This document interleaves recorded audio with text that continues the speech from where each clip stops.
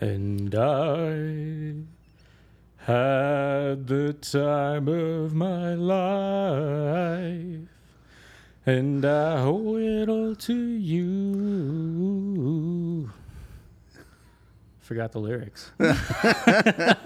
That's enough, though, man. That works, Tom. I was almost getting ready into that, man. Nobody puts baby in the corner. We all got significant others that have watched that movie several thousands of times, man. Well, if I did the whole song, I'd have to do the dirty dancing the lift. dance thing. I'd have to get you to do that with me. No, I'm not doing that, We'll man. wait till you do the YouTube stuff for that. And then we'll get onto that board. Tom, thank you so much for being on the show, man. Appreciate it. Yeah, I appreciate coming out here, finally meeting you. It's really I know. nice. I've been chatting for so long on DMs, and everyone's just busy, and especially the last 2 years has been crazy busy, right? Life is crazy. Always busy. Let me get the deets out here. So Tom Elliott, Elliott's Trusted Trades Inc. I actually like the name. How'd you come up with that name? It's my last name. Yeah, And, but the whole it's almost like a message instead of a company name. You know what I mean? Yeah. I don't know. I never really thought about it. It just came to me one day. The Elliott's has got 2 T's at the end. Yes. So my logo's 2 T's making a house. Yeah. And Trusted Trades and. Yeah, 2 L's and 2 T's. So Elliott's Trusted Trades Inc. And then the website is www.trustedtrade.ca. Yeah, and that S is expensive. Really? Oh, it's like $2,000 more. I don't understand that. It's just a personally. business, man. It's a Oh, business. Email is info@trustedtrade.ca. And then on social media, everybody, it's Elliott's Trusted Trades. So 2 T's in the Elliott's. And then there's an S there on the Instagram one. That one was free. They left that one alone, man. All right, where do you want to begin, man? You tell us where to start. Well, I mean, you're relative. How young are you, man? I think I'm 31. Oh, Normally, you're still a kid, man. Normally I let my spouse answer for me because I have a bad memory for that thing. But Oh, no. You're still a young kid. So you got the business. You got into the business early 20s then, 23, 24 kind of thing. even earlier. Oh, Yeah. really? Huh? Yeah, I was in college, and the way it worked out, I was staying, and I needed to get a job right away because we kind of got kicked out of our place, and so I picked up some work with a plumber, and I was digging undergrounds for 4 months straight. And then he had no work, passed me to a reno guy, and just got going with him and took off. Any complaints when you were digging for 4 months straight? Every day under my breath, for sure. Yeah, there's 2 ways to complain. 2 ways to complain. I mean, you're with the wife or fiance at the time, girlfriend at the time? At the time, no, I was a single guy. Okay, all right. And then you needed to hustle and make some money, and then digging the trenches were making money. Yeah, my parents got separated. We had a place we were staying at, and then that kind of fell through. So then me and my sister had to get a place, and the only reason I went to college because I had a scholarship, and then I didn't even want to go. It was free, and I was like, that's what people do. And then they hit you with the books, and then everything started adding up, and then I pretty much got a full-time job. What were you expected to learn at post-secondary school there? I just took a general arts and science. Like I said, I didn't want to lose out on the scholarship because it was a free ride, basically. And I don't want to say I regret going. I definitely learned some things. Were you there the whole term? Yeah, I was there the whole term. Yeah. Well, I mean, I started school, and then I didn't like it. I left it. Then I actually went into the world, worked for a bit. Yeah. Then I craved school, and then I went back, and then I finished school. So I think it's a mindset. It's like you got to be at a certain point. I found as life goes on and you get a little bit older, you have these just bursting moments where you just have this desire to learn something. And being in business has really kind of had that happen for me. So from the plumbing, from the digging the trenches, you had another friend who introduced you to the rental side of things.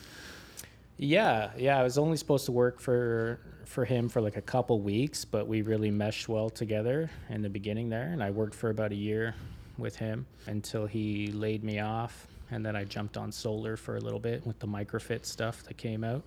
And then kind of circled back to renos, went back to that employer again, and we tried again.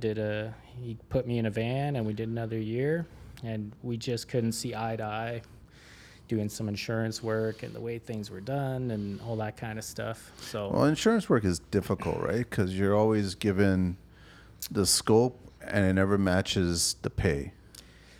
Yeah, like, and this is one reason I've always kind of gravitated towards you and your page, is like that do it as best as you can thing. Yeah. And then when you're put in those positions with insurance work, it's do it as cheap as you can, as good as you can, as in a cheap way, as long as it doesn't cost money. So you're either working for free at one point to take it to the point where it needs to be that you're comfortable with. But yeah, I wouldn't say corners were cut. It was just more of I didn't like his process, and it was more focused on money than the client and the whole project as a whole. It was just get to the end, get paid, do this. How long was he in the game for before you got started with him? Oh, I honestly don't know how long he was in the game before. I just find that a lot of trades kind of hit that point where they finally just say, listen, this is really about the paycheck. It's a job. Yeah, it's a job. Yeah. And I never gotten to that point, but I assume that a lot of people in the industry do get there. I wouldn't say it's so much a point. It creeps up on you. Like, everyone hits it at different stages in life. Like when I had my kids and stuff like that, my focus shift from my business to my children. Yeah. And yeah, it was more about a paycheck, and it was more about, okay, what can I hit out of the park? Oh, I can smash that real quick. Let's get that done. Let's do that. And I wasn't taking on the things that like excited me. It was taking on the things that I knew were going to put money in the bank for sure. But did you lose passion as a result of that, or did your passion was refocused somewhere else, like towards your family, right? Yeah, I would say it was more shifted, and it comes back. Like having children and a small baby at home. Like I have 4 children now. Oh, wow. I'm just smacking them out. Yeah. 31? Yeah. Wow. 31. Oh, Yeah. So it's a busy house. Oh, very much so. Yeah. How many boys, girls? So I should say I have a 10-year-old stepdaughter. Okay. And then I have 3 boys of my own. Wow. So 5, 3, and 1. Hopefully I got that right.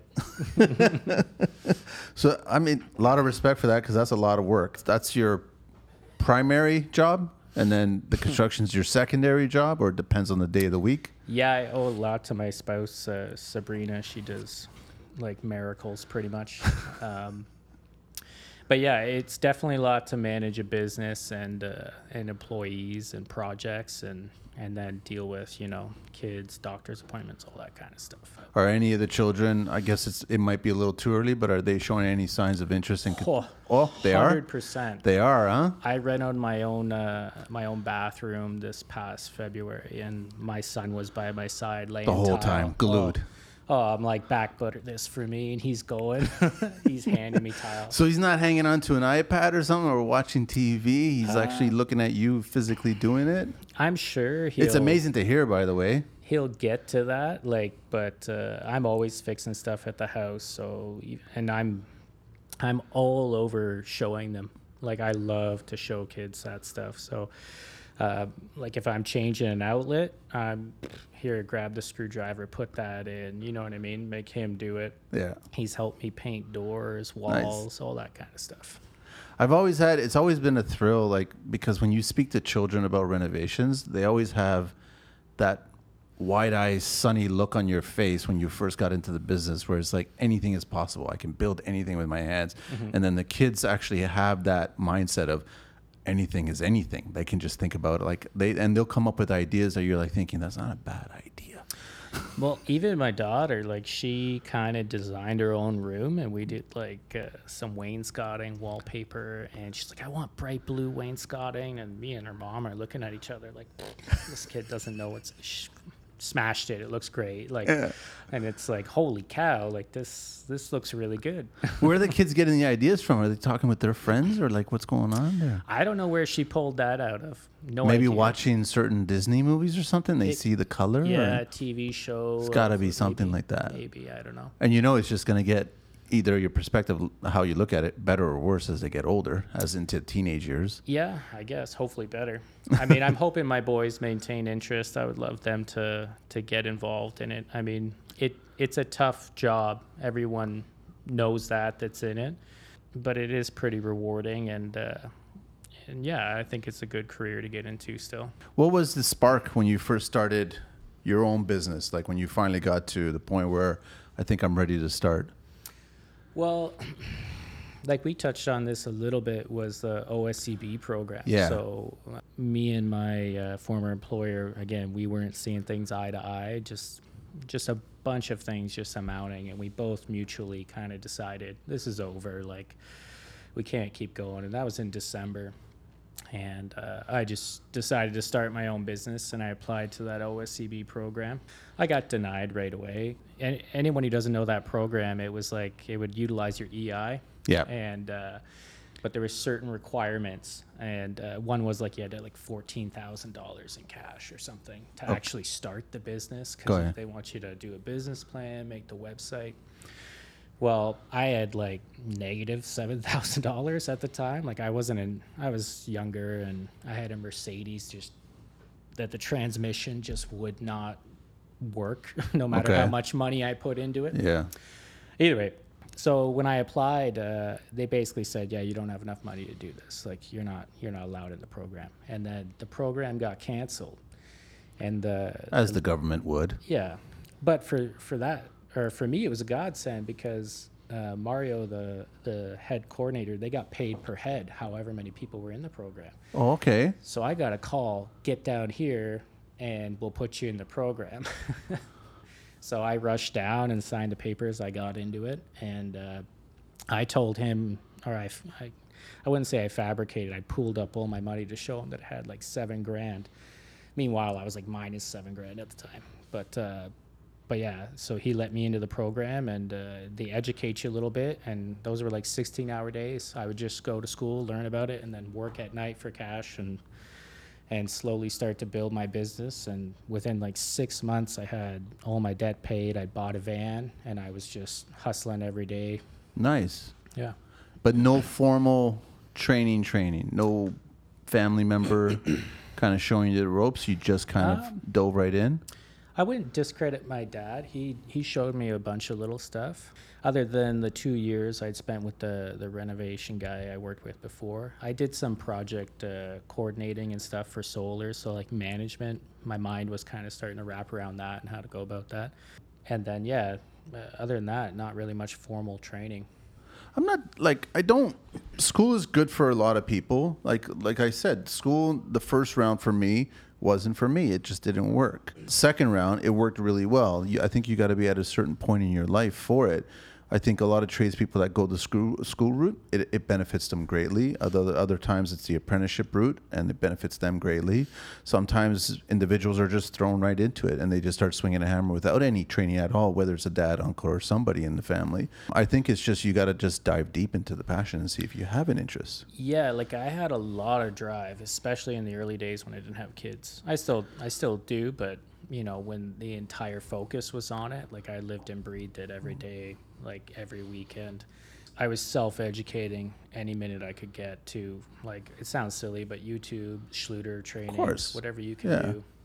You get a job, and then you're researching, you're calling other contractors, you're asking their opinion, and you're just kind of developing as much as you can before you do it, as you do it, afterwards, you reflect on it, and you keep going and going and going. That's going to be the best is when one of your sons, or if not all three, make a suggestion that you think, I never thought about it that way. Yeah. That'd or be if awesome. that's happened already, I don't know, right? Trying to think, like the daughter with the blue wainscoting. Yeah. Like that was Catch you off guard, right? Oh, yeah. And then it turns out beautiful. Yeah. That's what I like about their mindset. Their kids, like they totally have the whole world is an oyster kind of thing, and that's how they look at things. Yeah, they're not in the box yet. No, they're not. And then unfortunately, we as tradespeople, we kind of get enclosed in a box the longer we're into it, but it's nice to keep on trying to go back to it. Yep. That original source, right? For sure. So, okay, so you got employees going on, you got sub trades, or how do you work the business? Just right now, one employee. I've always kind of done the sidekick. I'm like Batman a lot of the time. Yeah. But yeah, I have one employee now, Zaid. Shout out to Zaid. He's going to listen to this. How'd you find him? Oh, gosh. It's... Because that's always a challenge for all of us, right? Yeah. When we find a good one. Sabrina's hairdresser's son. And he's like related to my stepdaughter. It's very That's complicated. a big family tree, something or some connection. We're connected somehow. Okay. Let's just say that, I guess. And then he had some experience, or he was just hungry? He's done not mold removal. What is it? Remediation. Remediation. So, A lot of respect out for those people that do it. yeah, that it's tough. But you know what I've kind of realized in renos is, like, I always tell people all the time, the difference between new construction and renos is mice, poop, and mold. Like, other than that, it's the same. It's true. It's the same thing. Pretty much. So it's nice to have someone who knows what they're doing on that front. The job we're on right now today, we pulled up, there's black mold underneath the shower. So it's like, all right, suit up, let's go. Was it hairy? No. Hairy black mold? No, it wasn't that bad. Okay, so it wasn't there that long, I guess, but it's still bad if it goes airborne. Yeah, for sure. Just protect yourself. And we got to be, because I think a lot of people in their younger years, in the 20s, contractors, tradespeople, everything, they think they're invincible. Oh, yeah. They think nothing can hurt them. You'd be surprised, man. You'd be very, very surprised. I'm feeling it now, even as like 30, 31.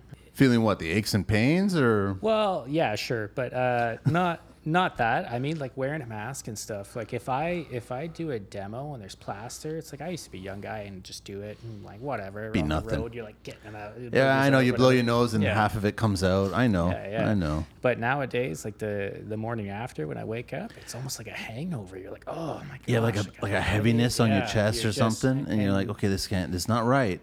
And so developing that self-awareness, like, oh my gosh, I'm not invincible, and this stuff is either slowly killing me or at least kicking my butt. Yeah.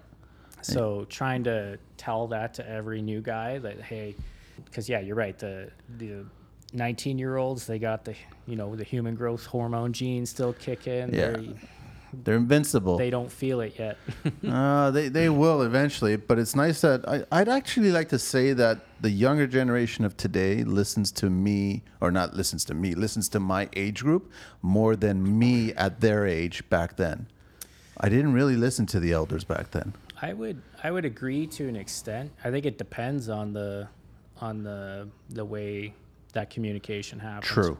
Yeah, very, very true. I've seen a lot of older guys that are more able to be more respectful. Like, yeah, you can connect with young people pretty quick, but a lot of these old guys, it's like it's all borderline verbal abuse. You know what I mean? You got to go through. And I remember when I was 14, I worked at a road construction company, or 15. No, sorry. That's just mandatory yelling. Oh, yeah. That's all it is, you mandatory. learn a whole slew of new words from those guys. And I remember going home and wanting to cry. And my mom's like, you got to grow a thicker skin.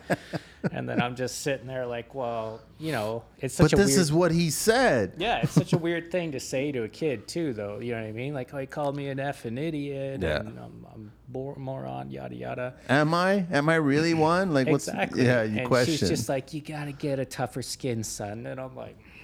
Meanwhile, you need comebacks. That's what you need. You need to get back there and just get ready for one to hit you, and then you just return it, and then they'll be like, "Whoa, what's going on there?" When I was younger, those guys were like 3 times my size. I wasn't saying anything. Nah, they're big bears. They're big babies. That's all they are, man. So it's their way of teaching. That's all it is, right? Yeah, it's tough though. Even for me, like on all of my employees, I've never called anybody stupid. I've never called anybody a moron, and I've never screamed or even really raised my voice ever. It's just something that I've experienced a lot. I'm like, I hate that. Like, it's just, it's work. Like, why you got to go through something like that at work? And even if someone messes up, it's, costs you money, sets you back. There's 2 ways to handle it. Yeah, it's like, do you really feel better just letting your anger out and scream at the guy or call him names? It's like, that's how you lose employees real quick too. Yeah, because they don't want to be around that environment. They don't want to be around that I started learning probably in my late 30s, early 40s that if I met somebody and there was a negativity around them or just the way they were as a person, I would distance myself from them. I just didn't. I finally realized, Tom, that I had a choice whether or not to be around that or not be around that. Yeah. So as you get older, I want to be around more people that are positive and interesting and actually have solutions instead of just constantly reaffirming problems. Yeah. And that's construction. But those old timers, those guys, they're just about hammering, and then maybe a lesson here and there, like that kind of idea. But it's going to be interesting to see us when we get to that age and that younger generation's there and we want to speak to them. Are we going to be that same person? Maybe because they might be even softer. Not that we're soft as a generation, I guess, but yeah, you're right. As time goes on, the differences really start to stand out. There is that gap, though, and this has been a constant theme on the show where we've got so many of the older trades gearing up to leave, and then you've got so fewer younger trades coming into the business because there's so much competition regarding career options. Yeah. How are we supposed to kind of fill that void? I know here in Canada, we're trying to get our politicians to kind of present great ideas. It's almost an oxymoron to get politicians to present great ideas. So it's like, I think we have to fend for ourselves. We have to figure out how we're going to do that. So when we do find a gem, somebody that's really interested and passionate in the industry, we want to teach them, we want to educate them, we want to bring them in so then they can strive to be like us or if not better. I think a lot of it too, any of these people looking to hire and they run their own construction business, they really got to take a look in the mirror and understand like, hey, am I going to be a good manager? Because I've had probably about 6 to 7 employees, and I would say 3 or 4 really stood out. Every single employee, I learned something, even after they left or they quit or they got fired or whatever it is. After that would happen, it's like you can sit there and reflect on the days you're working alone after that. and I recognize that I made a lot of mistakes as a manager for sure. But that's the business, right? Like as tradespeople, we're so particular about our skill set and how we want to build and we want to educate ourselves, and we'll go to courses, we'll do this, we'll do all kinds of research or everything, but we don't research just personality. Yeah. And just getting along with a team effort, because construction is not a lone individual career. Well, a lot of guys I've talked to, and I'm sure you've talked to, they have an employee, and then that person after say 1 or 2 years starts their own business, and they like just throw their hands up and they're like, it's been such a waste of my time training that guy, yada yada yada. And it's like, well, think about what you've learned as a manager in that 2 years. Yeah. You learned how to train somebody from nothing to something to the point he can start his own business. Yeah. Like, really? Don't forget about that value. And I have previous employees, a good friend of mine, Connor. He runs his own business now. And it's like he spent, I think it was close to 2 years with me. We parted ways. He started his own business, and I pick up the phone all the time. Like if I'm putting a beam in or I, need an extra set of hands of someone I know that can jump in and be in sync with me. Yeah. And he shows up, he gives me a good rate. We have that, camaraderie and understanding. He helps me out.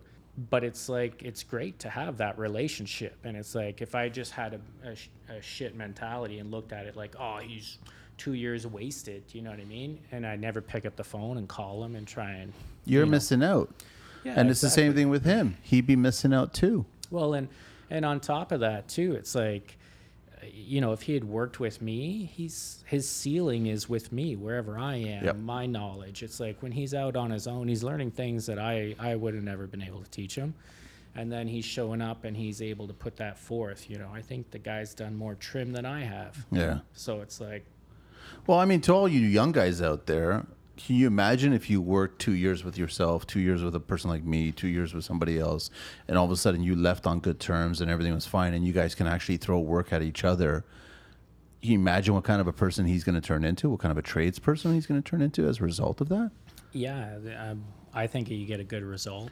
I mean, I think everyone has this ideal vision of like everyone under one roof, and there's a lot of companies that can achieve that, I find. Yeah. But it's very difficult, and the leadership has to be the key point there. I think too many guys are too, I wouldn't even put egotistical. They're just, they want to be the head of the snake. I find it, and I'll point it at the younger trades, is that I think too many of them want to get to the top too quickly. Yeah. I think they need to learn a few more lessons before they get to that peak. I think there's a lot of impatience with Yes. this generation, and I think like social media. You see every social media that comes out, it's faster, quicker, and now I can't even look at these TikTok things. They're so fast. I'm like having a seizure. It's dopamine overload, and you're just wondering, well, okay, that's not reality. That's what I find. So when I'm looking at construction TikTok, I'm like, that's not how it is really on a real job site. I don't understand how this is so presented so quickly. Yeah, and I have a helper, like I said, and I couldn't even imagine half the time setting up cameras and doing that stuff. Like, Don't worry, Tom. It's all kind of fading out. I've had conversations with a lot of people about how they're not even focusing on it. I've heard so many trades recently have actually just deleted the app now because they just found it's more of a distraction. They're talking specifically about IG, but now they're all trying to get over to TikTok because I guess everybody's on TikTok. 5 years from now, it's going to be something else. 5 years from then, it's going to be something else. But everything's just going to be motivated on instant kind of gratification right then and there. And then you're going to forget about, oh, wait a minute, I totally forgot. I've got my own life that I want to be enjoying. It's just really weird that they don't understand that point. I'm shocked at how many people are in this industry and try to jump into monetizing on IG and TikTok. And Because they can. I guess so, but I look at it, and some of the stuff these people are teaching, you're just like sitting there, you're like, all right, that's going to crack in about like 3 months. Like, you know. But if you try to speak up, you're the hate train. Exactly. All of a sudden. Exactly, This right? person can miseducate like thousands of people. And it's funny that you're bringing that up. Well, it's funny, it's not funny, but it's so true. It's just how it is. And it's just coming from a guy who got into social like 10 years ago. So in his early 40s and got in and been in it and watched it kind of become what it's become.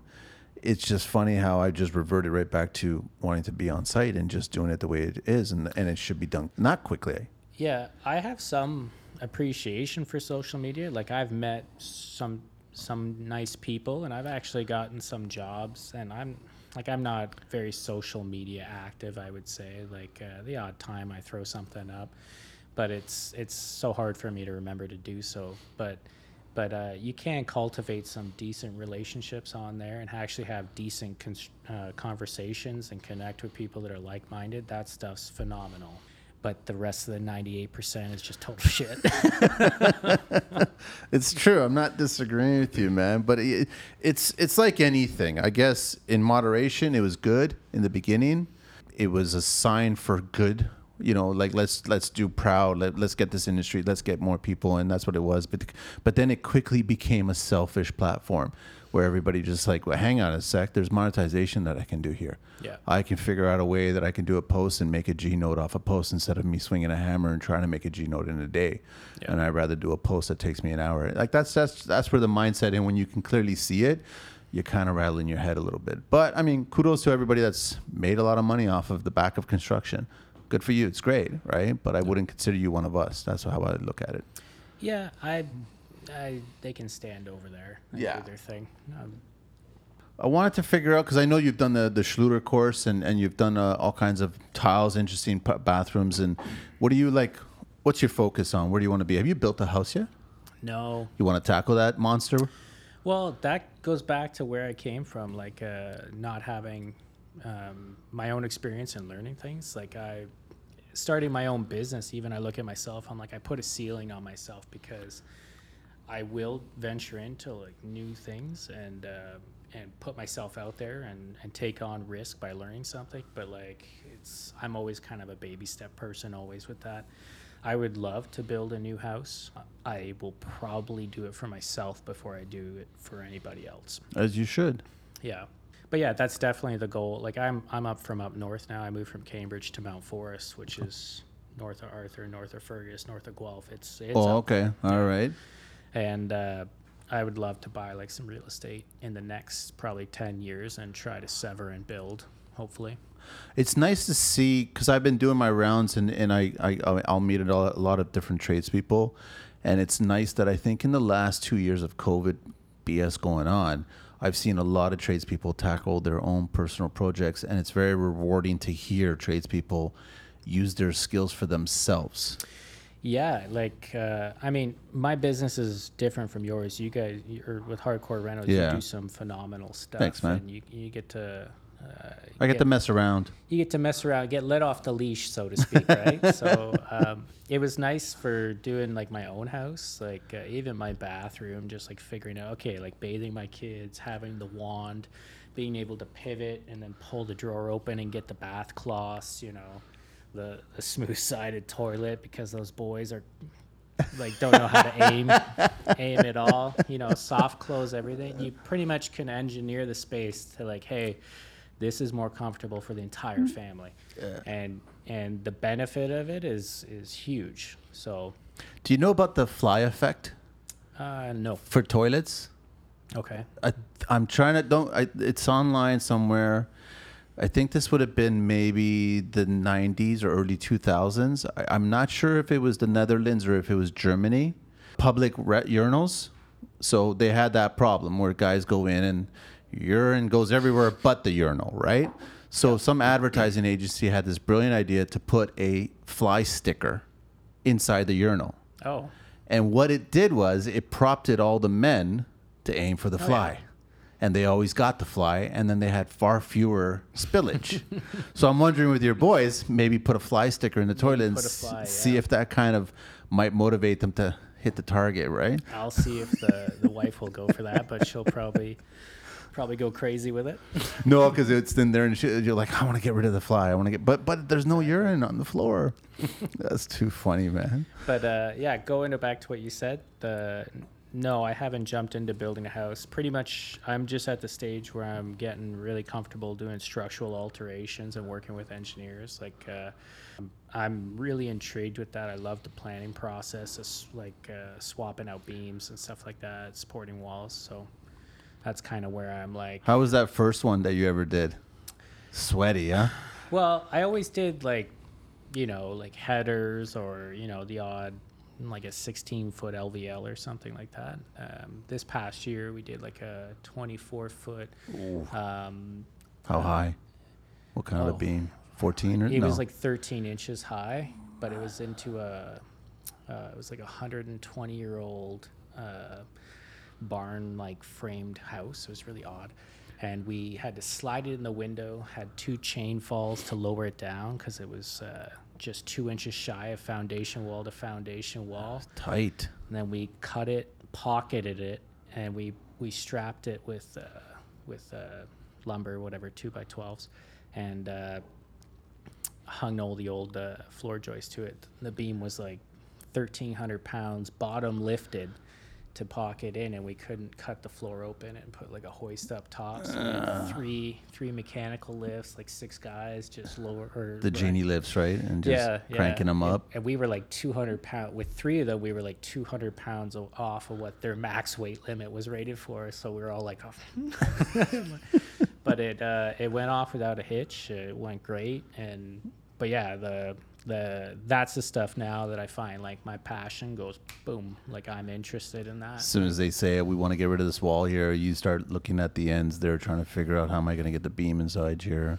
Yeah, and the planning that goes into it, I'm definitely a planner in that sense. So like coordinating with the engineer, like for that one, he had a specific shoring wall he wanted. And it's like, well, we had to redesign the shoring wall because it was in the way of the footings he wanted poured. We had to redesign it for the lifts to get in. And then so it's just interesting to work together in that sense and like tackle those kind of things. But definitely like building a house is on my list. It's just not high on the list right now, like when my kids are a bit older. Yeah. When they can actually join in. Oh, I still got a 1-year-old at home, so it's like a few more years. End of the day, I drive right home and I'm holding a baby. So the conversations with the engineers, though, you got to love them, huh? Like just when you get along with them and they're problem solvers, and then you're the extension. Sometimes they drive you crazy, and then other times, yeah. Like there's one I really like, but he's gonna be retiring soon, but. That's happening. A lot of the engineers, man, they're all getting retired, and you're wondering. I have yet to meet a young engineer. Like when I say young, I think I have not worked with anybody younger than maybe 50. I met a young guy, and he was recommended because the older guy was he was dealing with some medical issues, and Yeah. and things went well with him, but he's like in the past 5 years he's hopped to different company, so it's like you need someone that's like, hey, once a year you can call and they're there, right? Yeah. Not like you call, oh, that person's not there, you're like, oh, great. Well, it's the ones when I think of it now, a lot of the engineers, I think every engineer that I've worked with, they've opened up their own firms. They've gotten to that point where Oh, it's really? their place, right? So then you call them, and then you just got to get to them before they officially retire and say, okay, I'm done, right? But that's well into their 60s at that point. Yeah, I used a GM Blue Plan for a while, Okay. just out of Guelph there. They have like 3 or 4 outfits, one in Owen Sound and Listowel, I think. But I use those guys. They're a bigger outfit. I like sticking with the bigger outfits. Usually there's someone that can like put the time to it, I find. A couple of times I've done some stuff with, independent guys and whatnot, but they're usually busy, and then they're managing a business. They're wearing too many hats for them to really come out and be just directly focused with you and stuff like that. So I wonder if you, I've never tried this, but I was like, maybe I should try this one day. Get a t-shirt. On the back of the t-shirt it says, are we going to over-engineer today? And see what they would say if that happens, right? yeah, if you put your company logo on it too, that'd be good. I don't know, because a lot of and I guess rightfully so, they do it because you're dealing with, I guess, an older structure or even a contemporary structure, something from the 80s and 90s, and it was built a certain way with I-joists or for dimensional lumber. Yep. And now every client comes in, get rid of this main wall that's load bearing, taking the second floor structure, transferring over to the basement. There's a steel beam there, so now how do we solve that problem? And then there's the whole racking thing, and you're putting a post in the basement somewhere. Yeah, exactly. So they got to figure out, okay, how do I do this? But it's based on principle of what they've seen before, what they've done before. Yeah, I've got a project that was like built in 1875, and we got to go for one more consult on it, but they're sliding in 2 beams and removing both supporting walls. But on top of that, we got to do that, and then the whole basement gets benched. So then we got to put the footings in, get them down to the right bench height. To the new height. We got to think about, okay, he's going to bench it. Is he going to go deeper with gravel and all that kind of stuff? What does that do to the 18, footing? so your stone rubble foundation? The one wall, stone rubble wall, we're taking out, and the other one's a beam. That's a challenge. Oh, and we got to pocket them in to the foundation. Oh. Yeah, the engineer's just saying, like, oh, go ahead, do that. I'm like sitting there like, all right, well, the only way to do it is like cut a hole in the foundation from the outside. The one beam I got a solution Slide for. it in, right? Yeah, Which is always fun. It's by a window, so I can actually slide it in, slide it over. Yeah. The other one, I gotta slide it in, get over the furnace water heater, and then get somehow pocketed. Are you always more of the mind, because I've seen framers do it 2 ways, and I think lately I've seen them do it the easier way. So even if it's a triple or a double or whatever it is, they'll do one at a time and then install the next one and get it in. Or are you more of the mind to build the whole beam and get it in at one time? I mean, if it's an LVL, it's easier. You can just use manpower. You're not getting lifts and chain falls involved. But with I-beams, like, it's heavy, man. Yeah, you're stuck with it. So. That's all it is. And we've done that. We've just manned it up. That's all it was. And I'm like, this is heavy, man. Like, yeah, and I mean, like, how many times do you do that without injury, right? That's the thing. It just takes one little thing and to happen, and you're dealing with whatever, a 1,200 pound steel beam, and you're like, what if? What if? I don't want to deal with what if. Yeah, I had a young guy call in on me when I was pouring the footings to this job, and I had to get it done because I had 6 guys there on the Monday, and it was, I think, a Saturday. And he called in. He's like, oh, I'm not coming in. And sure enough, I have to like pour. We were using bagged concrete because we couldn't get a truck. So he calls in sick that day? Oh, I had to do 38 bags of concrete by myself. And it was like... No mixer, just wheelbarrow? Yeah. So that was brutal. But... Did he show up the next day? That was like the straw for me. Yeah. Pretty much. I needed the help on the Monday, but after that, it was like, all right. Forget it. I've suffered already. I'll handle Monday, no problem. Yeah, and it's like, even I'm 31, so it's I can still do that. And there's part of me like, yeah, I can do that. But then it's like, oh, my shoulder's clicking now. You know what I mean? Like, what's going on? Because so it's like you can't do that to yourself too many times and do it sustainably. So sustainability for this is I got a text from Jason from the Keystone Contractor, and he's like, I've been laid up for the last day and a half, and I'm like, what do you mean? I've been just on the couch, man. I can't move. I'm like, what did you do, man? And then he shows me some pictures of all this tree, all this stuff that he was cutting down and prepping up and getting it ready. Yeah. And he's my age, and all of a sudden his mind that day was probably thinking, oh, I'm 20 years old, I could totally do this.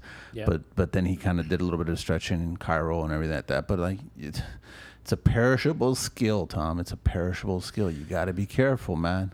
I had built a gym in my basement, which I haven't been using because there's just no time in the day. I say that, but there is. But I'd rather snag whatever sleep I can with the baby. Well, I can imagine that, yeah. Yeah, but I do use it for like physiotherapy. Like I'm like always going in there, figuring out how to stretch out, because it's like today we put down like 200 square feet of the Detra heat, and ran the cables. I don't care what they say in those videos. They're like, oh, this is great. It's not. I'm like sweating, just like buckets. And on days like today, like what's been going on, no, it's hard. I wore these because they had the knee pads built in. Yeah. And I'm like, below the waist, I'm medium rare at this point. Like, I'm just like, it's been a terrible day. It just adds up because your body's in a certain position that is not naturally adapt to, right? And you can't compare it to office people sitting in a chair in front of a computer all day. Oh, yeah. It's different that way. And trust me, I've been lacking on the gym as well, too. And then today I had this brilliant idea when I got into the gym at 4. I was like going, you know what? I don't have a door on my gym, but I'm going to put a door, and I'm just going to put a sign on the door saying this door is not going to unlock until you finish your fucking routine, and that's it. And give me the mindset to stay in there, because once you get in there, that's when you can actually do the work. Yeah. Right? That's the problem, is that getting in there, and then if you see an open door, you get out as quickly as possible. Yeah, I try to work out the odd time, and like with the kids and stuff, they're running in, they want a video or whatever, and then the baby's crying. You're like, all right, well, I'll stop my set and I'll go, and then you just don't go back. do the Chris Hemsworth workout. He's got a new routine, which I think is total BS because it's not what he did to get his body for the movies, but he does like a high energy. He'll do just a bar. So he'll do the 45-pound bar. Oh, yeah. And he'll do reverse curls. Then he'll do overhead presses. And then he'll do tricep pull downs over his head. And then he'll grab it and do lunges, all of them on one leg, then the other leg. And then he'll grab it again, hold it, and he'll do squats. Then he does it all over again. He does 10 reps of that. And actually, that wipes you out, man. That stuff's like, it's healthier almost. Like, if you're just doing the bar lightweight, like, I got into powerlifting like probably 2 years ago, and if you get into powerlifting, you're getting into physiotherapy every week, because that's what it is. It's like you work out stress until you break something, and then you got to go fix it, and then you work out again.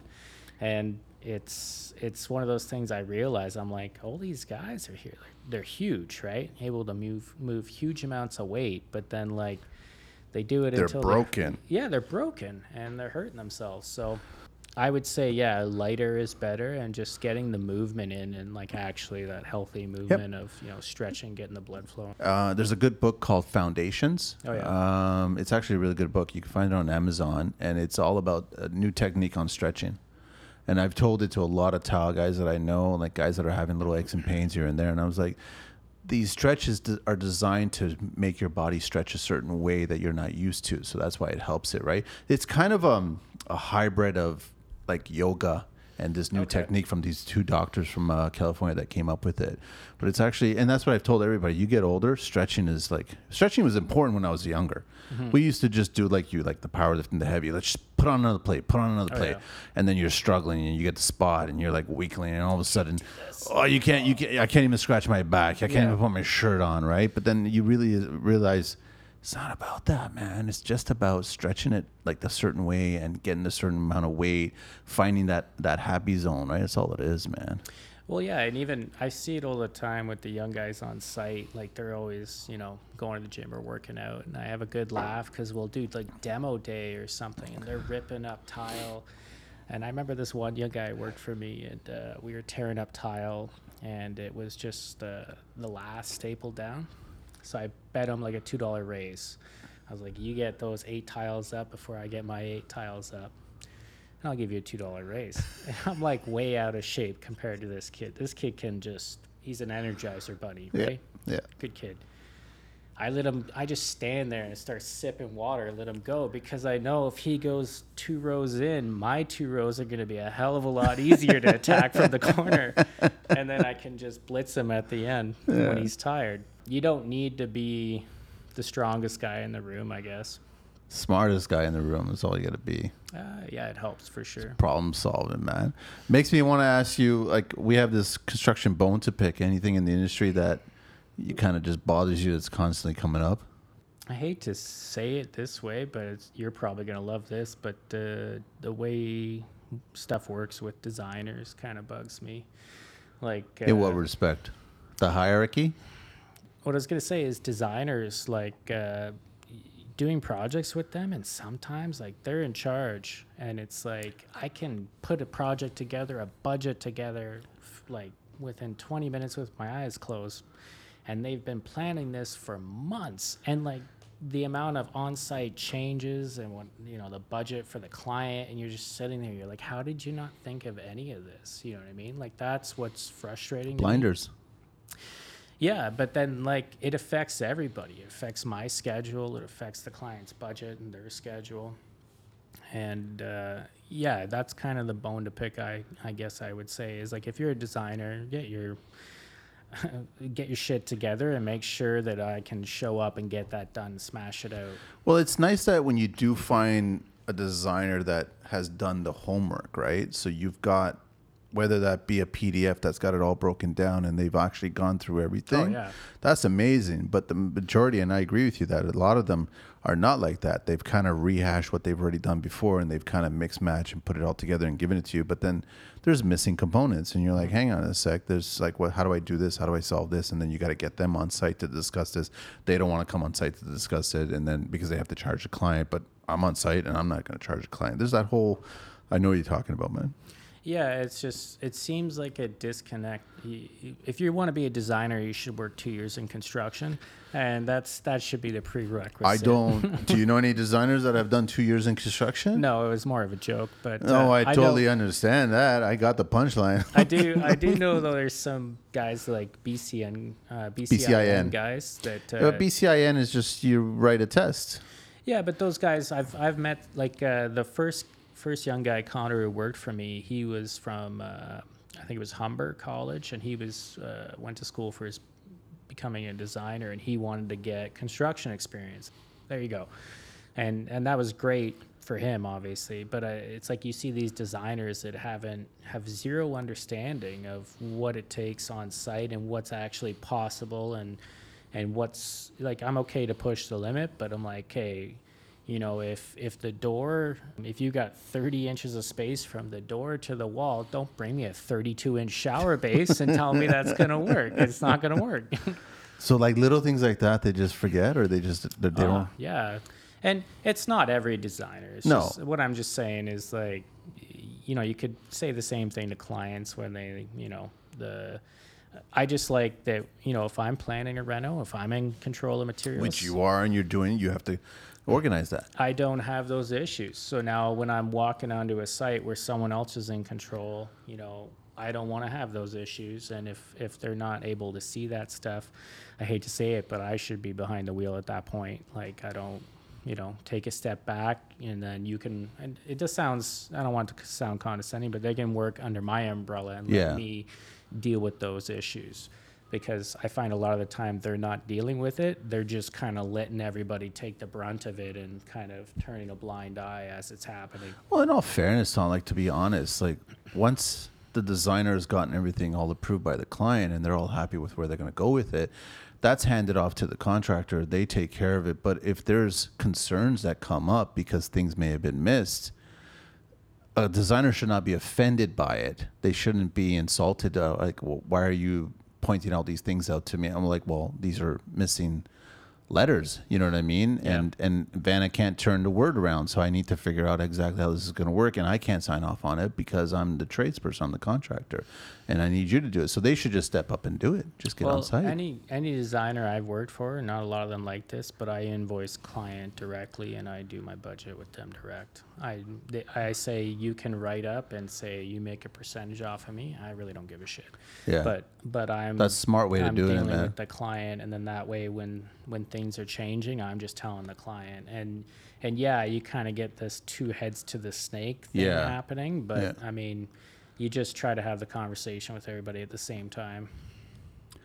It's a funny world, eh? Are they still designers doing 24-inch bathroom doors? Or is that the architects? I'm putting one in, but it's a water closet, so it's a little different. No, but that's a different, but I mean, I never understood, coming from, I guess I'm an 80s kid, born in the 70s, but I grew up in the 80s, that bathrooms were always 24 inches, and I never understood that. That's weird. It's just, but I think bathrooms should be like minimum 30, if not 32, so then you can have a big space. But I guess that turns into, well, it's going to have to be a pocket door. And I go, then you got to build for the pocket door. I'm like, well, people love pocket doors, so let's build for it. I hate repairing pocket doors, I'll tell you that much. Like, I'm all for them if it's a good one with like a soft close. Excellent. I was just about to say. Who's paying for that half the time? You No one can't wants put to. a crappy pocket door hardware setup, because what's going to happen is that door's going to, not the door's going to fail, the track's going to fail, the wheels are going to fail, something's going to fail. Yep. And then you're cutting open a wall to... There was a condo in Cambridge, and we got contracted to like repair 7 pocket doors. It was like a 24-unit condo, and all of them were matte black painted, and we had to take all the frames off and rehang them and fix them up, and then get a painter in to repaint all these. Same problem for every door?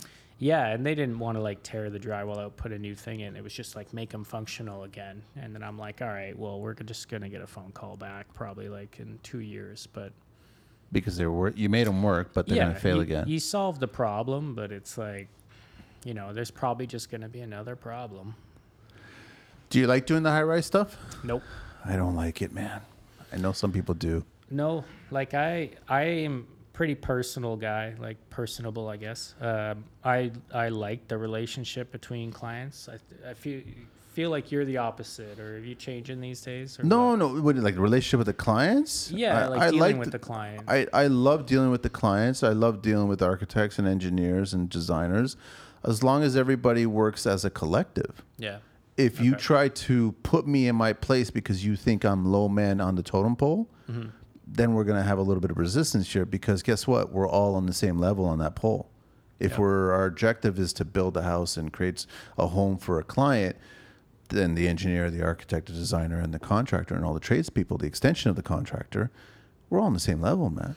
Yep. We have to be. And if you start telling me that I'm not, just because my clothes are dirty, and you're wearing steel toe stilettos on site, or Crocs, or whatever you want to wear, like, that doesn't make you a better person than me, right? Plus, I actually want you to be on site so we can have a conversation at the task at hand. Anybody who's contributing to make the reno better, always the objective of the client, I'm on the same page. I'd say, you're also doing larger stuff typically too. Like I do mid-range a lot. Like I do a lot of bathrooms, double bathrooms, triple bathrooms, like basements and structural stuff, like I said, and the odd whole home like overhaul and whatnot. But a lot of the time, the homeowners are like living in the house. So like we got the air cleaners, dust extractors, zipping it up. So it's out of the. It's a pain in the ass, but I mean, you can't kick people out if you're just doing a bathroom. Yeah. Right. And you do one bathroom at a time. So I guess it goes right back to the clients, because I respect the clients that respect the industry. So if they see that. I don't know, as much as clients or designers may think that the contractors, the tradespeople are the grunts of the industry, they're also the ones that are going to get it done. And so that's why I like having a conversation with the clients, because we'll be demoing something, and I love that it's an older home, and then I'll just say, listen, we're on the second floor. There's a roof here. I can actually peek this out if you guys want. It's not that crazy of an idea. And then they're like, okay, that would make it feel bigger. And then I'll give them a scope, and they'll sign off on it, and then we'll do it. And then they're like, we love it. It's great. Yeah. So I like that kind of interaction, and I'm there with them. And for the most part, it would be the clients. And I guess most of the time it would be the wife, and she would have a good friend, and they're kind of conversing back and forth on what ideas she would do. But then let's throw it to Manny and his team, and then see what they think, and then we'll present the ideas back, and we'll go, sure, it's totally doable, right? So I like those relationships. I just don't like, I'm the designer and I'm more important than you because you're a tradesperson. Yeah. I think when it comes to most clients, like when it comes to the vetting process, I'm pretty picky, I would say. Like if I don't mesh personality wise with you, or I feel off put for any reason, like I'm very one to kind of be like, hey, all due respect, I'm not really interested. Like it is what it is. This is after the phone call, or this is like during the estimate. Like when I go and meet people, I always say I got a good gut feeling for people. So it's like when I go there, if I get a bad gut feeling, or they say something, or the odd something time, comes up, you just don't mesh with certain people sometimes. Or like if the project, like in Cambridge, I was getting a bunch of people like wanting to take these nice family homes and make it a basement apartment. And legal. yeah, but I don't do stuff without permits anymore. Yeah. I mean, as much as a pain in the ass they can be. No. When I say legal, I mean there's two ways that you can still get away with a basement apartment. You can make it and not make it legal, and then get away with it. But then there's and still have the permits. Yep. It's just like legal involves sound and fire, and then proper egress, and then secondary entrance, things like that. So yeah, a lot of these people just, like, it's a nice family home, and then they want to just chop and screw it and make it into like, that's not the way. House hacking. And yeah. Like, all right, well, it's a shame, really. It's like a nice house that's been built, and those are the people like where it's like I go to the site and I'm like talking to them, and I'm like, I don't want this one. I've walked into those. I've walked into some where they're like, we want to make it a legal basement apartment. Our budget is $20,000, and I'm like, I'm not the person that's going to do this, man.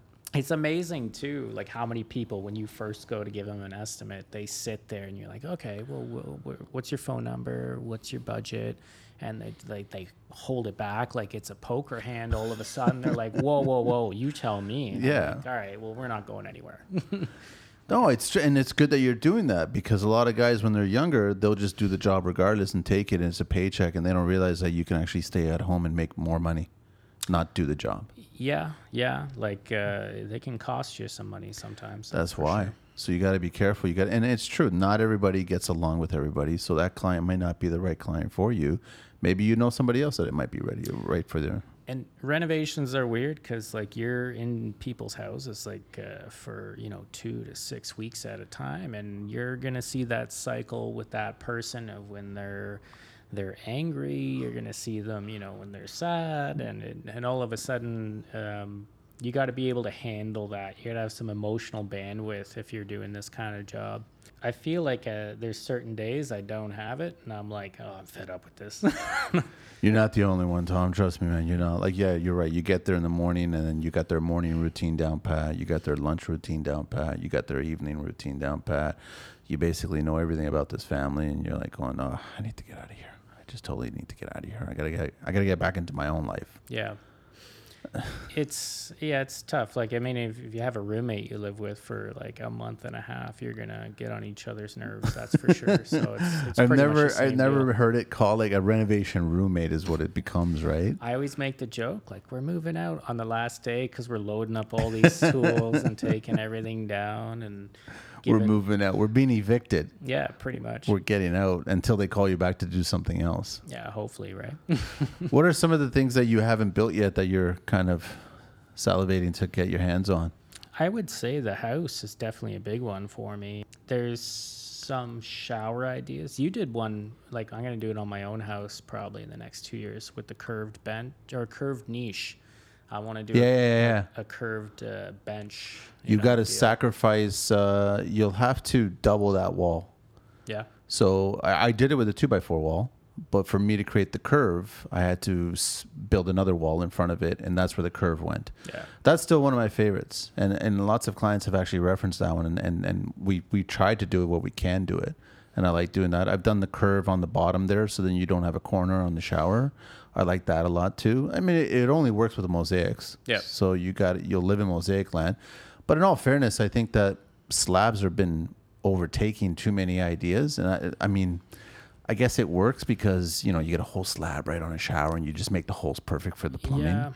and it's easy to clean. I've never been a fan. Even like these whole wall, one slab kind I of get deal. tired of looking at it after a while. Yeah. Like I've seen that curved one. I saw it recently, and that one's probably about 5 or 6 years old. And I saw it recently, and I was like, it still gives me the same kind of feeling that I had when I left it. Yeah. So you did that one, and then I don't know if you follow E-Tile. He's out of California. Tile guy. Guy's just mint work. What did he end up doing? He did it with a bench. So I wanted to do it with a bench, and then on the other side of the shower, have it go into a curved niche. Yeah. It'd be pretty cool. And he did with a mosaic of some sort, right? He did a penny tile. Yeah, it looked good. Looked sharp. You know, a lot of designers don't like penny, but I think pennies are nice, man. I think they're a nice tile that should come back. Yeah, I like penny tiles. I like the New York style where it's like the black and the white. Yeah. You know, that's. You know, it's funny. It reminds me of the first time. You know, Pico.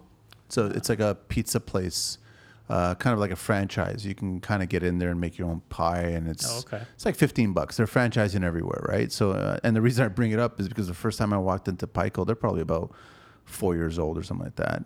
It's kind of cool. It's like $15. You get your whatever pizza. You can put as many toppings you want. Oh, they save on labor too, eh? Oh, it's so simple, man. It's so simple. But their counter is penny rounds. Okay. And it's got a curve on it. And whenever I've been in maybe 3 or 4 of them, and it just bugs me that it's not done properly. Like you don't have a curve. Like when I did the curve, I actually built the jig out of plywood to scrape the mix.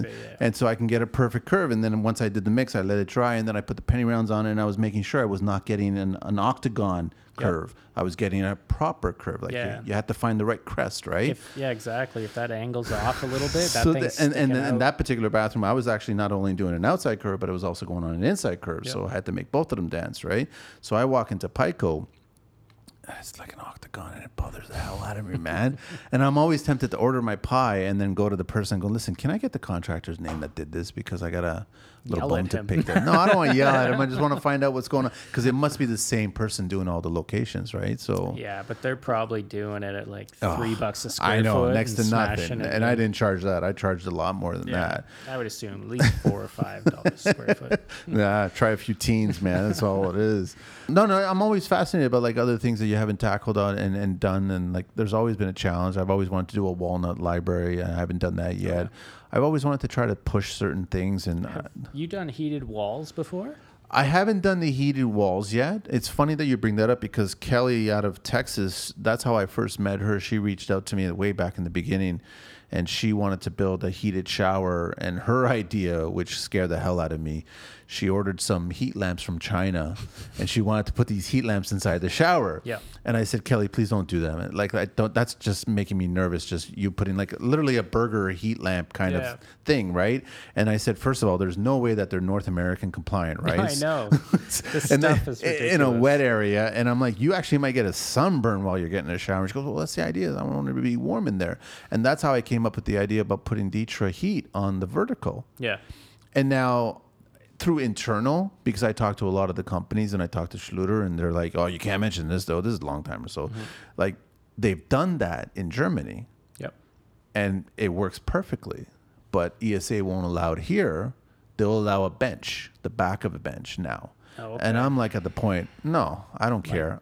First opportunity I get, I'm putting Ditra vertically on the wall, and I'm going to put the cable in it. That was my thought too, is like a shower that all the walls are, because you get in a shower and like you touch that you tile, touch it, it's freezing. It's freezing. And you're like, if that was only heated, man. And that's why people want big showers, is they're nicking the tile and they're screaming, so they want more space. The bigger the shower, the more the cold air is going to be inside that shower. Yep. And it's true, it makes it cold, so you're really warm under the hot water, but then as soon as you get out of the way and you touch the tile, you're freezing, right? Yeah. And I just tell people, listen, how much do we love heated floors nowadays?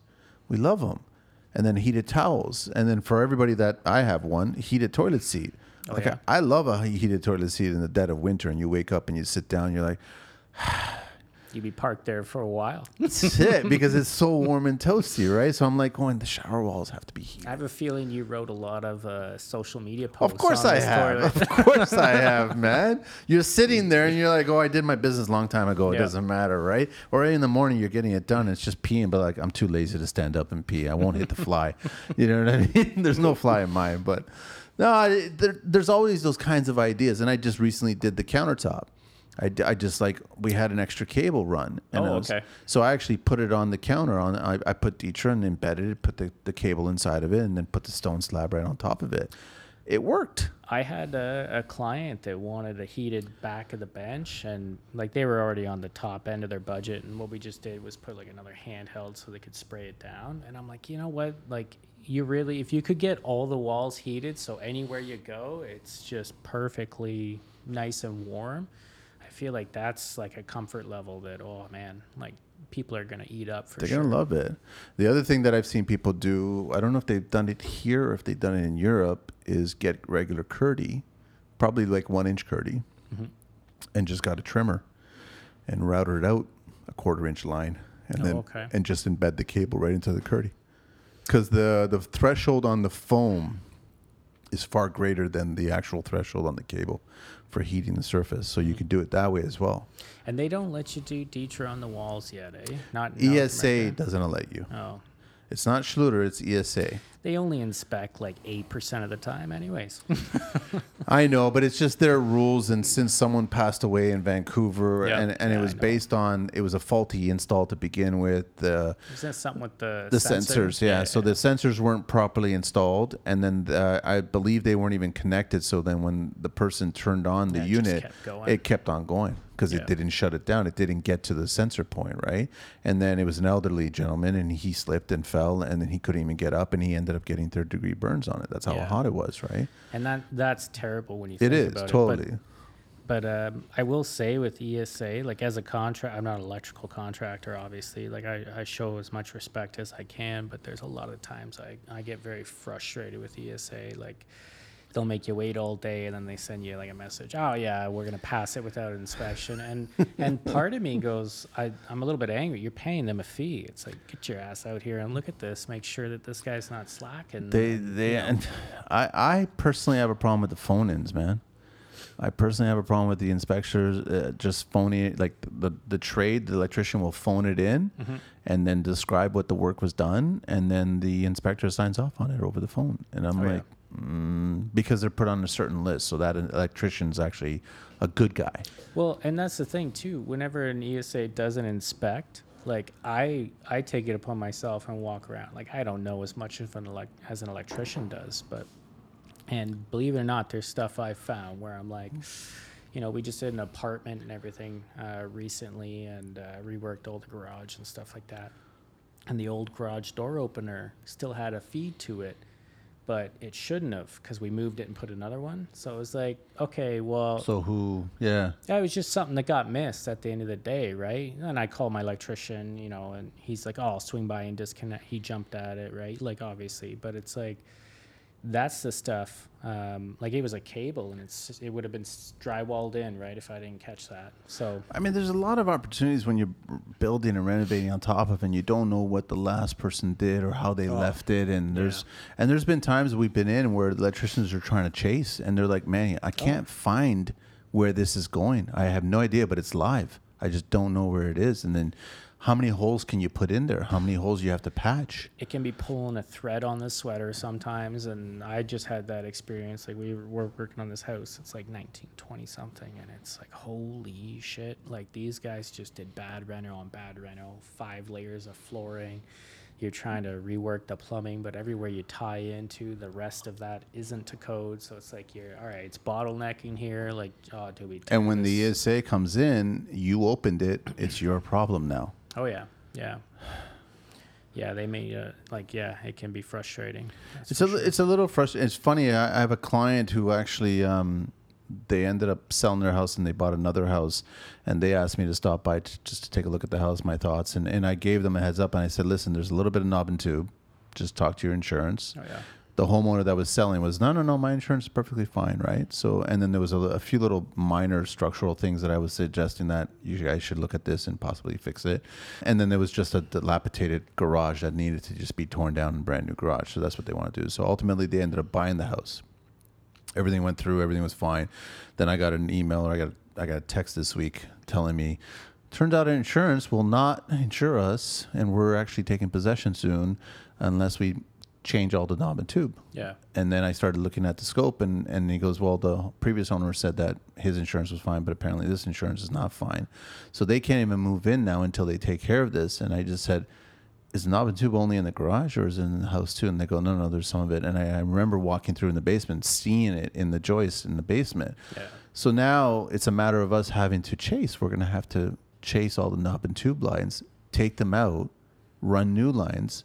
This is not an easy task. No, and it's not a cheap task. I've done that a couple times, and like when you got a good crew of guys that can handle that and know that replacement, and like and limit the amount of just drywall you're tearing out. It's like, or sorry, in your case, probably plaster. It's gonna be it's plaster, right? And you're gonna have to cut chases. Vertical, horizontal. It's a 2-story, then into the basement, and you're gonna have to. Everything's gonna have to get fed back to the panel. Yeah, and that's a chop and screw job unless you start. And this is a finished house. Down. This is a finished house, right? So, I mean, it's a finished house to the level that he did it, but I mean, it's gonna be a challenge, and I've seen it done. It depends on how much knob and tube, but we've done it before where it was the whole house.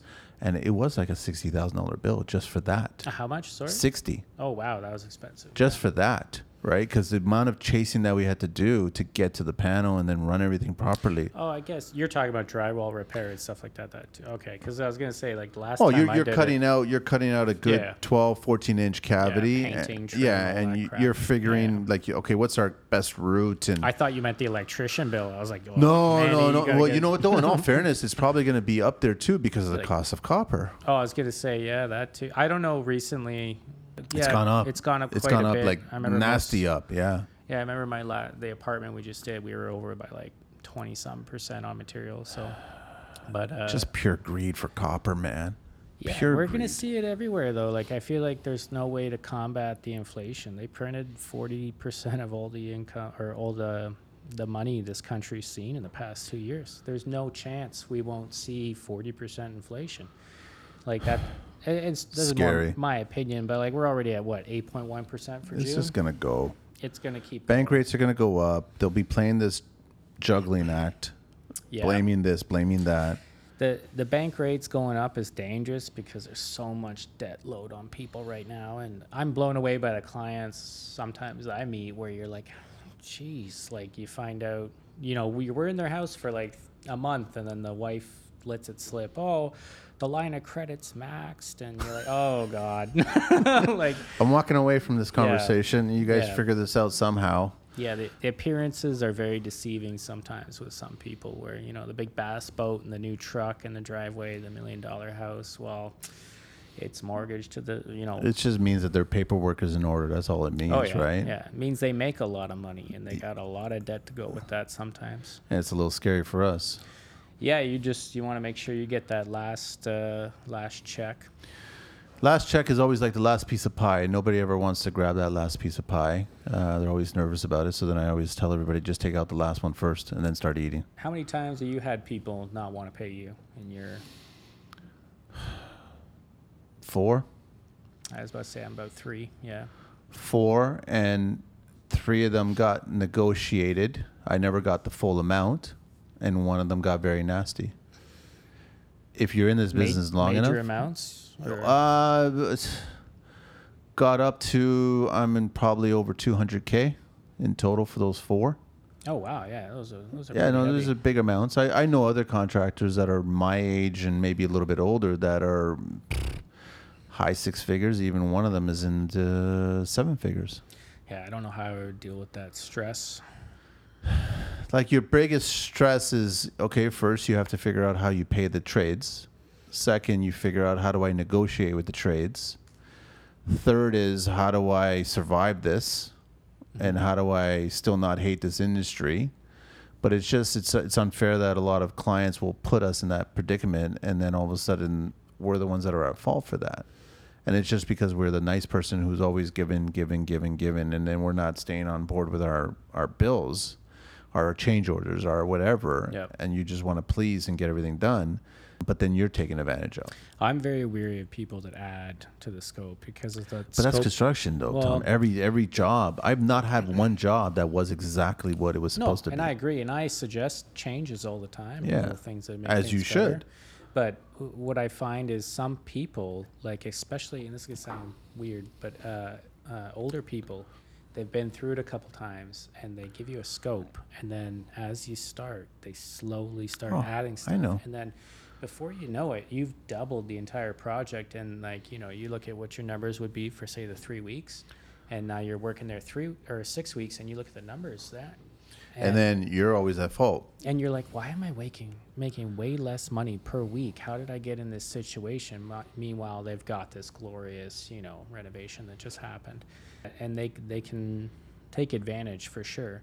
I mean, I draw the line at, like I'm on a project now, we're kind of drawing the line. They want some custom cabinetry. And I'm like, you know, we're happy to do that. Custom shelves, floating shelves, we'll do that. That's for you. But we're going to finish out first. And then, you know, I've got some other stuff to jump on, and then I'll come back. And they're fine with that? They're going to have to be. It's only fair because they I guess they'll assume since you're already here, but the problem is that you're already factoring in your next project and you can't stay here much longer. Yeah. That's what I was saying. I think there was a post I shared where it was like, eventually you got to say goodbye. Eventually you got to let us go, right? Yeah, some people just will keep you there forever, and then you're in the laundry room, then you're in this room, and then all of a sudden you're like, all right, well, unless it's on an hourly at that point and you're making a good hourly. It's but even tough. still, for you to be making a good hourly at that point is a really, there's always the rule of like, once you're into triple time, you're not worth the triple time at that point. Yeah, you know what I mean? You feel like you're stealing from them almost. Exactly, right? Like I'm not at my best at that point, but you're paying me this high rate, but I'm not at my best. Yeah, it's not fair. Yeah, so I've been in that situation. I cut my hourly because it's a weird. It's like I don't know, what is that, ego or something? That's like sitting there. You're used to putting forth value. I think what it is, and then when you're in those positions, you're like, I can't do this to them. It's not the same value that I put forth. Meanwhile, like it's them kind of wasting your time, where it's like I'd rather jump on a new project, hit it start to finish, get it done, and then, you know, make my money that way. Because I make, like, my hourly isn't what makes me money. Like I make, you know, money. It's your scope. It's your business. The entire thing. Yeah. So it's little percentage points on everything. So if I can jump into a project and get in and out real quick, then that's nice. At what point did you learn these lessons? Was it early on or was it later on? I just say all through it, nonstop. You learn a lot, always. Yeah, every day. Whether you realize it or not, like contracts and stuff like that. I had one client that like was the nicest lady, like, and I did all these little extras for her. She was so happy and just super nice.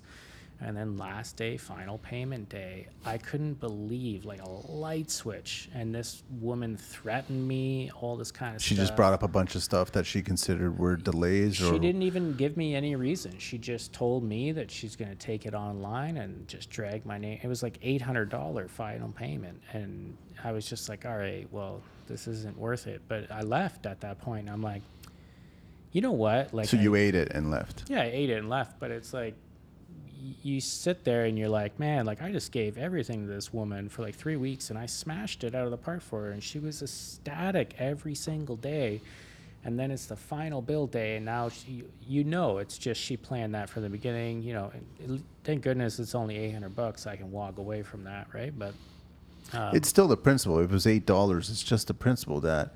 And I've been in that situation too. I've been in that situation for like a little more than $2,000 on a simple job that I was asked to help out, fix it, treat her really well, did a bunch of extras, constantly asking me to do this stuff that was outside of the scope of the actual area. There was 2 bathrooms that were being done. Yep. And then all of a sudden, like you said, it was a switch. And then I had to be polite about it.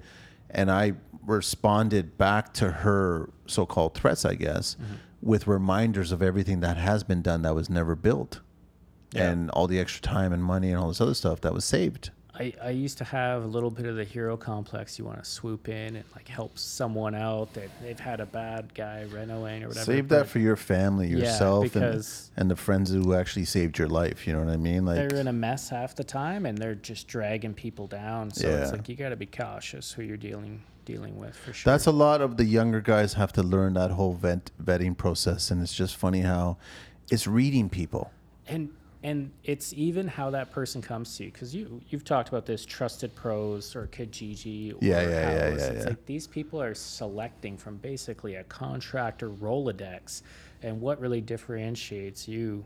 You know, oh, you got a nice picture here. It's like they all got a nice picture. You're all the same, right? Yeah. And by referral is like the best way, in my opinion, because that person is not going to want to jeopardize their relationship with someone that you have a good relationship with. Of course. So that person who I just mentioned that like turned on me on a dime, if I was referred by like her mother or something like that, She would never have been that way. yeah, she wouldn't have done that, because that's going to affect her life and social standing. It's the fact that she got me, I think it was off Trusted Pros or something like that. So she, and the poor cabinet guy, I did a bunch of business with him afterwards.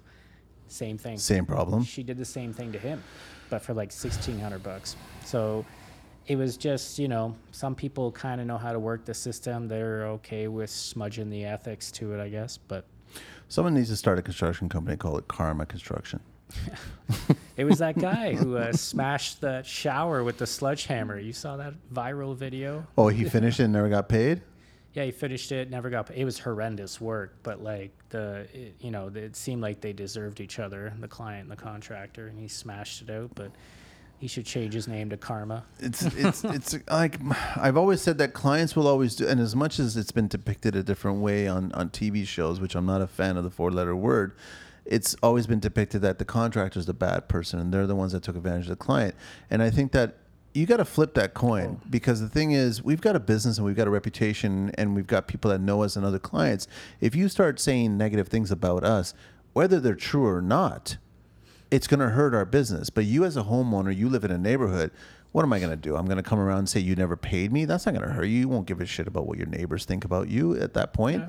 We're at a more vulnerable state, and they know that. They can take advantage of that. Especially with online reviews it's and stuff like that. It's insane. That stuff's crazy. I've had guys reach out to me like, Jared, you know this. You've told me this, man. It's like he got a bad review for a job he never did.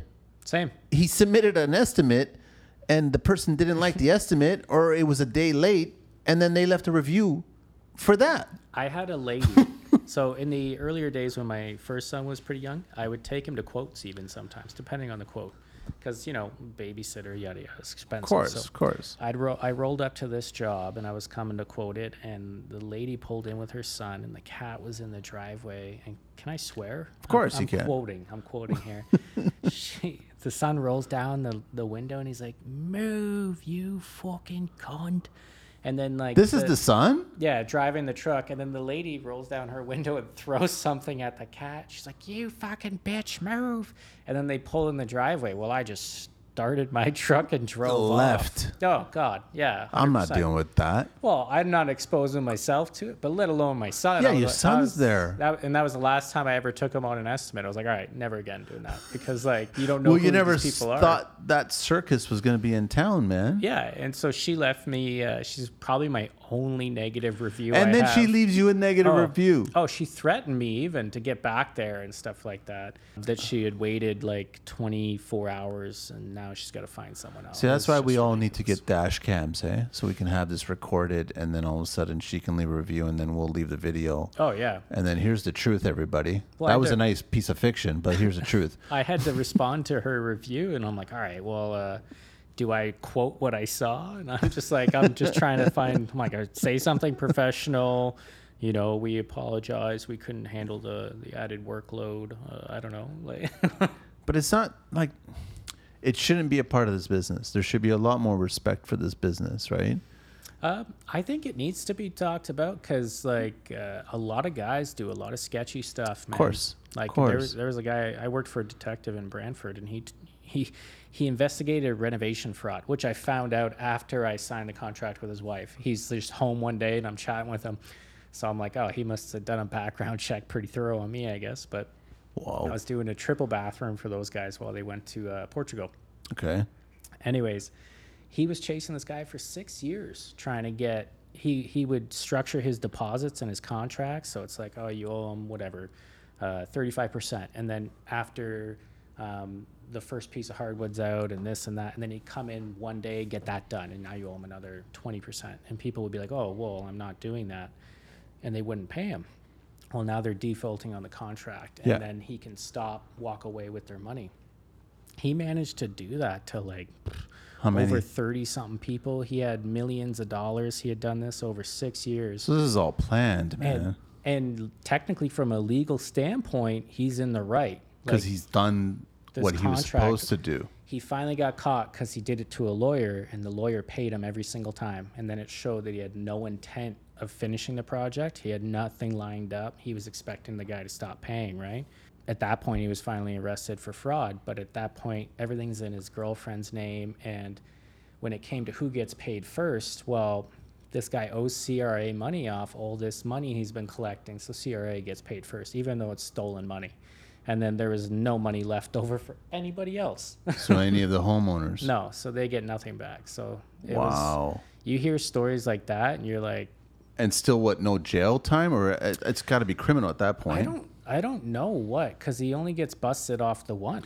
That's true, because they don't have the evidence for the others. Yeah, even though it's there, it's obvious. But I didn't dive too much into detail. Like, I was picking his brain all day. No, but you're right. Like, there's a lot of shady guys out there that do this purposely so that they can just get that money and then just get to a certain level, skirt legal. Oh, yeah. And then get away with it. Yeah, and even subs. I've met some subs that they do some questionable stuff. Every business, every industry has some. People are people, right? Exactly, right? Not everybody that's walking around in a $5,000 suit is squeaky clean either. No. Like, it's human nature, right? So the only people I think or species I would say are animals. They don't really do anything that's wrong. That's about monetary, because they don't deal with monetary, right? All right, I think we've covered a lot, man. Yeah. Is there anything else you want to mention, or? No. What do we have? Oh, you know what? Actually, we did, because off mic before we even got started, the recession is coming. Yeah, I've been keeping my eye on it a little bit. I'm anticipating for it. Like, I feel like we're already in a recession, really, and now we're mixing it with inflation. So that's the concoction for a depression. The recipe is there. So I think we'll see how it goes. History doesn't repeat itself. You can compare it to the 70s, 80s, or whatever there, and the 2012, I think it was, right? 2009. 9 to 12, yeah. Whatever, yeah. There's comparisons to make for sure, but I'm a little bit worried, mostly for business and how it goes and how that transforms the business. Because like when that happens, you're working more like unnecessary things. So I've as a business owner and anyone else kind of in my field, like I've kind of made sure I'm open to, handy accessible stuff. Like I know how I'm well versed in how to, make curbless showers for elderly or something like that, and design showers for those guys. Because that's something that doesn't just, disappear in a recession. That's needed, remediation stuff. Not that like that's stuff I'd ever want to really do, but it's funny because I've done 2 shows with Linda, who actually talks about wellness in place, aging in place, and she's always reminded everybody that in Canada alone, it's an $86 billion a year industry. Yeah. And the elderly are just growing. That population is growing. For sure, yeah. And so it's there. And it's funny, as I got a podcast coming up on Saturday with Tiny Homes. So there's a trade show finally for tiny homes that's coming up in Ancaster, August 4th to 7th. So we're going to do a show, talk to one of the builders, and I think tiny homes is another segment of the industry that you'll benefit if you get into it, if you educate yourself. I think laneway homes, tiny homes, elderly, wellness living, all these things that are basically, they're attracting a majority of the population that's coming towards it.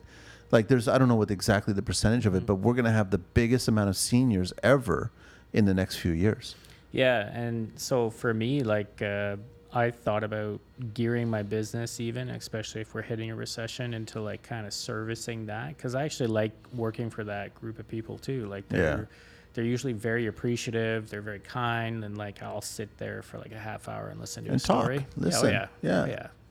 I mean, if they make good coffee and espresso and all that stuff, like then It's a bonus. I said it was gonna be 2 weeks. It might be 4. I'm gonna be here a while. I saw there's another pack of pods there. It's all good. Yeah. And now you're bringing the biscotti out. Yeah, that makes a lot of sense. Yeah. It's gonna take longer. Oh, you're Portuguese, right? Yeah. Bifana and shitties. Yeah, and so all that that you stuff. get clients that are actually giving you that? No, my spouse Sabrina, she's Portuguese and shitties and bifana and all that stuff. And there's that red chicken with the red sauce. Yeah, Oh, so we all that. So it's funny you bring that up because I just did another podcast that I'm editing right now with Steve from Vintage, and we actually did it outside, and there was quite a bit of Charisse and there was quite a bit of beer, Super Block, and there was quite a bit of whiskey. I love Sumal too. That's Sumal, the juice, yeah. I love. You got to go to the Portuguese shops and you go. yeah. I'll go to the pineapple Sumal. Sometimes I'll do the passion fruit Sumal. Oh yeah. But it's kind of nice. It's refreshing on a nice summer day. I can drink a whole pack of that, no problem. But I love watching people's face when you give them shitties for the first time because it's like they're like, "What is this? Is it a sausage? I don't really like sausage." Oh my gosh! Eat this, like, and then when you grill it on the barbecue, and then leftover, have it with eggs. Yeah, you married right. Oh yeah, no. Trust me, I've been gaining weight ever since I linked up with her. That's for sure. No, you're just becoming more of yourself. That's all it is, man. It's not gaining weight. You're doing fine, man. No. Tom, this has been good. We got the 12 questions, but hang on a sec. So Elliott's Trusted Trades Inc., www.trustedtrade.ca and info@trustedtrade.ca. And on Instagram, it's Elliott's Trusted Trades. 12 questions? Sure. What's your favorite construction word? Blow me. Have you ever had a helper with a job site blower and you're covered in drywall? Oh, totally. dust? I've said that so many times, so man. You know what's up. I've done a video of it too. I go, come over here and blow me, man. I had to clarify so people listening don't think I'm like. But we talk about this all the time on the show. Is that there's a lot of double entendres, I guess, in construction, You right? always have fun. All kinds of stuff, right? What's your least favorite construction word? I'm gonna say fuck. That's your least. Yeah. It's good. I don't like swearing, especially when I work in people's homes. So Yeah, you got to that's a good gauge point. it. That's a good point. You got to figure out who the client is. Yeah, if there's a cross hanging above the bed, you put the filter on. You understand. Oh, that stuff. it reminds me of one of the earlier jobs I did where it was a youngish Italian couple, and we were doing a big, extensive, like 1,700 square foot basement rental, like home theater, soundproof room for the son because he wants to learn drums and guitar. And I'm like, okay. And all of a sudden, every morning we get there and they're just getting started, and it was like this yelling match between the husband and wife over and over. And, and they were well off. And he would always be the kind of husband that would just want to race out of the house, get into his Audi, and then back up. And he would always back up on the garbage day and hit the garbage and just like lay it all out on the road and keep on driving. And it's just someone else's problem, right? But it was all this yelling match going back and like cursing up a storm. And then at some point there was a referral from another friend. And they're like, you should come by and just take a look at some of the pictures upstairs. Like, I know sometimes you don't, but go upstairs and just take a peek, right? When they get an opportunity to ask you to do some more scope upstairs. Yeah. So I went up and all of a sudden I'm coming across and I see all these family photos and I see them. So happy. So young and so happy and so full of love. And I'm trying to picture them and the people that I know from what's going on every morning. It's crazy. I was about to say they're acting like that, but they're probably the closest, most tight-knit family. Super nice people. 100%. Super nice people. What turns you on in construction? Anything with a good challenge, I'd say. Motivated, driven. Yeah. I like that. What turns you off in construction? What would it be? 3x6 subway tile tub surround. That's a pretty big turn off these days. Yeah, but everyone's doing that now. I think I've done like 50 of them already. I'm like, all right, I'm done. They can go crazy and go like, what, 3x12 or something? Like, Yeah, they get they're linear like, now. We're going to go crazy and put some black grout. I'm like, oh, yeah, okay. What's your favorite curse word or phrase if you don't curse? Curse word or phrase? Well, shit. Shit. Yeah. What's your favorite vehicle? Anything in the world? Oh, man. I'd probably say like a E-Series with a Quigley on it. Quigley package, the 4x4. I'm a fan, man. I don't think you get me out of a van. What do you drive? You got a Transit going on there. I got a 250 high top Transit. What year is it? It's a 2019.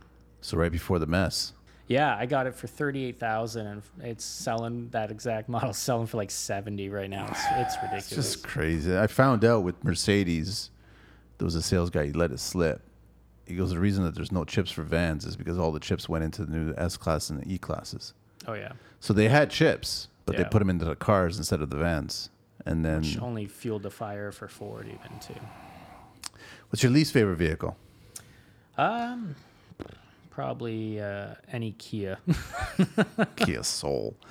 What construction sound or noise do you love? I love the sound of these new framing nailers, the cordless ones. Battery ones? Yeah, yeah. I don't know what it is. Which ones are they? Satisfying.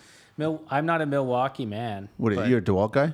I'm a Hilti guy. You're a Hilti guy. I was calling my rep today, and I was like, you know what? Give me some Hilti swag to give to this guy for the podcast. And today. they won't do it. Oh, he was totally going to do it, but We're supposed to have Hilti on this show. Oh, nice. I was supposed to go to Mississauga. I was dealing with Dominic for the longest time before the pandemic, and I was like, come on, guys, come on the show. And then we were supposed to do it, trying to figure out. Then the lawyers got involved. Oh, goodness. And I was like, oh, come on, man. We're just anything bad we're about just going us. to talk about tools. What's going on? Yeah, but we have to be careful how it's said. And I'm like, Hilti. Do I have to take that out? It's just, that's a different world. What construction sound or noise do you hate? Probably a compressor or oscillating tool. Oh my gosh, yeah. They're like high pitch, like ring. Wait till you get to my age, when man. they make the silence of the, they got the new impacts that are quiet. Yeah. When they come out with They an can't oscillating do that tool. with it. How are you gonna have like a muzzle? Never Or, say never. One day. I'd be blown away. I had a client one time ask me if I could put silencers on my tools. Yeah. I said sure. I'll go to the truck and grab it. And I went and then came back in. She goes, "You put them on?" I was going, "No, they don't exist." We make that joke all the time. Oh, we'll put it on quiet mode. Sorry about that. What profession other than your own would you like to attempt? Ooh. Something different in the wheelhouse? You know what? It's funny because you just put the book out, but comedy writing. I love comedy writing. I used to do it, and ever since I started the business, haven't touched it. So comedy writing in what format? Like a TV sitcom or like a movie? Yeah, like a TV sitcom. Probably like writing about mostly like dad experience stuff. But do it. Yeah, you know what? And you were a bit of a motivator with your book there, but do it, man. Like we need that humor. It's the time. It's honestly like I love my family, and like honestly, you couldn't pry me away from them with a crowbar. But like, it's so time consuming. I mean, we're still potty training little ones, so it's one day I know I'll get the time back. Put whiteboards everywhere on the house, and just when you got the ideas, write them down. That's how that kind of came about. I was on the job site. I was on my phone making notes and then email it to myself. Get home and give myself an hour to sit down and read and write and just kind of put the ideas together. You know what? I'll take that into account. I'm telling you, to be honest, I can see the humor. And I mean, when was the last time we had a good dad-based comedy? I can only think of maybe Home Improvement with Tim Allen kind of thing. Stories like really only come from like real life. Real life. I haven't read your book. Yeah. But I'm assuming there's some elements of real life. Of course. And a little bit of embellishment there. But like, there's stuff that's always happening as a parent that's hilarious. Like do it. Oh, I know. Who's that guy? I'm trying to remember. The teacher. What's his name? The blonde hair guy. He's the one that does the Family Feud for Canada. He had a sitcom where he was a school teacher because he was actually a school teacher. Oh, yeah. I'm trying to remember his name now. I can't remember. But that's how that whole sitcom came about. It's like he took all of his experiences as a school teacher and all the situations that he came across in real life, turned it into a sitcom. And I'm like, a bit of embellishment. But I mean, that's what I was saying.